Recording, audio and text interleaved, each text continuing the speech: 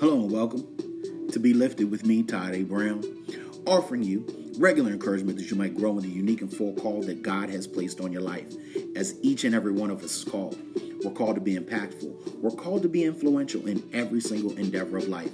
And it truly is my hope that every time that we get together, these moments are giving you just a little bit lift to be better today than what you were yesterday. Let's go ahead and get into today's topic, which is entitled, Is It Time to Let Go?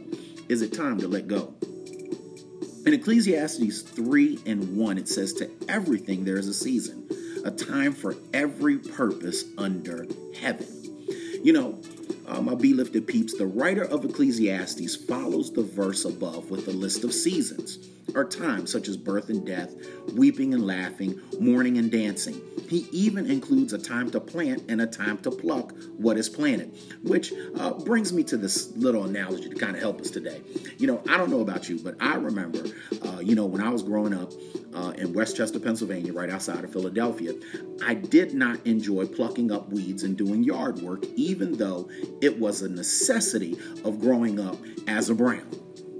Though I did not enjoy it, I have learned a lot from it thanks to my parents. First of all, it takes time. And second, it can be taxing and sometimes painful to pluck up and uproot things like weeds and rocks and grass and mulching and you name it. You know what I mean. Let me give you another example with this whole thing of seasons changing. You have, a relationship or a friendship, and God is asking you to change it or relinquish it or to remove it. Sure, he planted it in a past season of your life and it served its purpose. But now he is asking you to uproot it because he wants to do something different. Just like weeds choke out the possibilities and potential of flowers to grow, so can sometimes relationships that are no longer for the season that we find ourselves in. Or maybe it's not a relational thing. Maybe it's a job thing. Perhaps God is saying about your job, let it go. I want to uproot it, or I want to uproot you because I've got a new assignment for you. But we're so slow to let go. Why? Because it can be painful, inconvenience, and sometimes just plain hard work. Like the times that I had to mulch. That's not an easy thing. But do we forfeit if we insist on holding on to the things that either we or God planted in old seasons? I mean, what do we really forfeit? What do we give up? Well, let me tell you, I'm so glad you asked that question.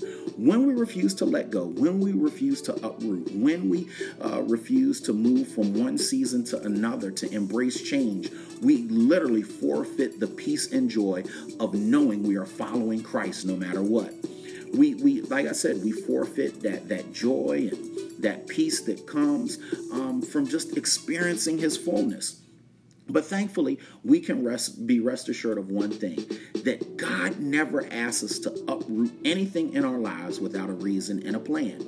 This should make it a little bit easier for us when changes come, when seasons change, to embrace it, because God does not ask us to remove anything in our life that's going to harm us or not be beneficial to us. Remember, he has come that we might have life and life to the full. So everything he does is to bring us into the fullness of life. So if he says, hey, you don't need this anymore, it's because he has something better in store in the next season. Come on in here. You better give God praise right there. And understand, he's faithful. He always asks because he wants to plant some kind of new seed in our life that's going to bring about some change. So you got to get those weeds out. You got to get the old mulch out to bring in new mulch so that new things can grow. I wish I could get a witness. So I asked this question. Are you afraid to pluck up something even though its season in your life is over?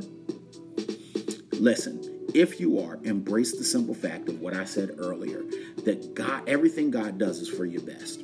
Everything God does is for your good, and that he promised to give us life and life more abundantly.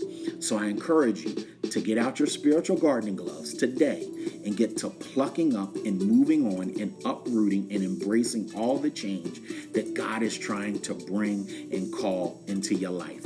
You've just been lifted. Continue to be great. And look, if this has been a blessing to you, take the time to share with somebody else. And until we get together again, abundant grace, peace, and love.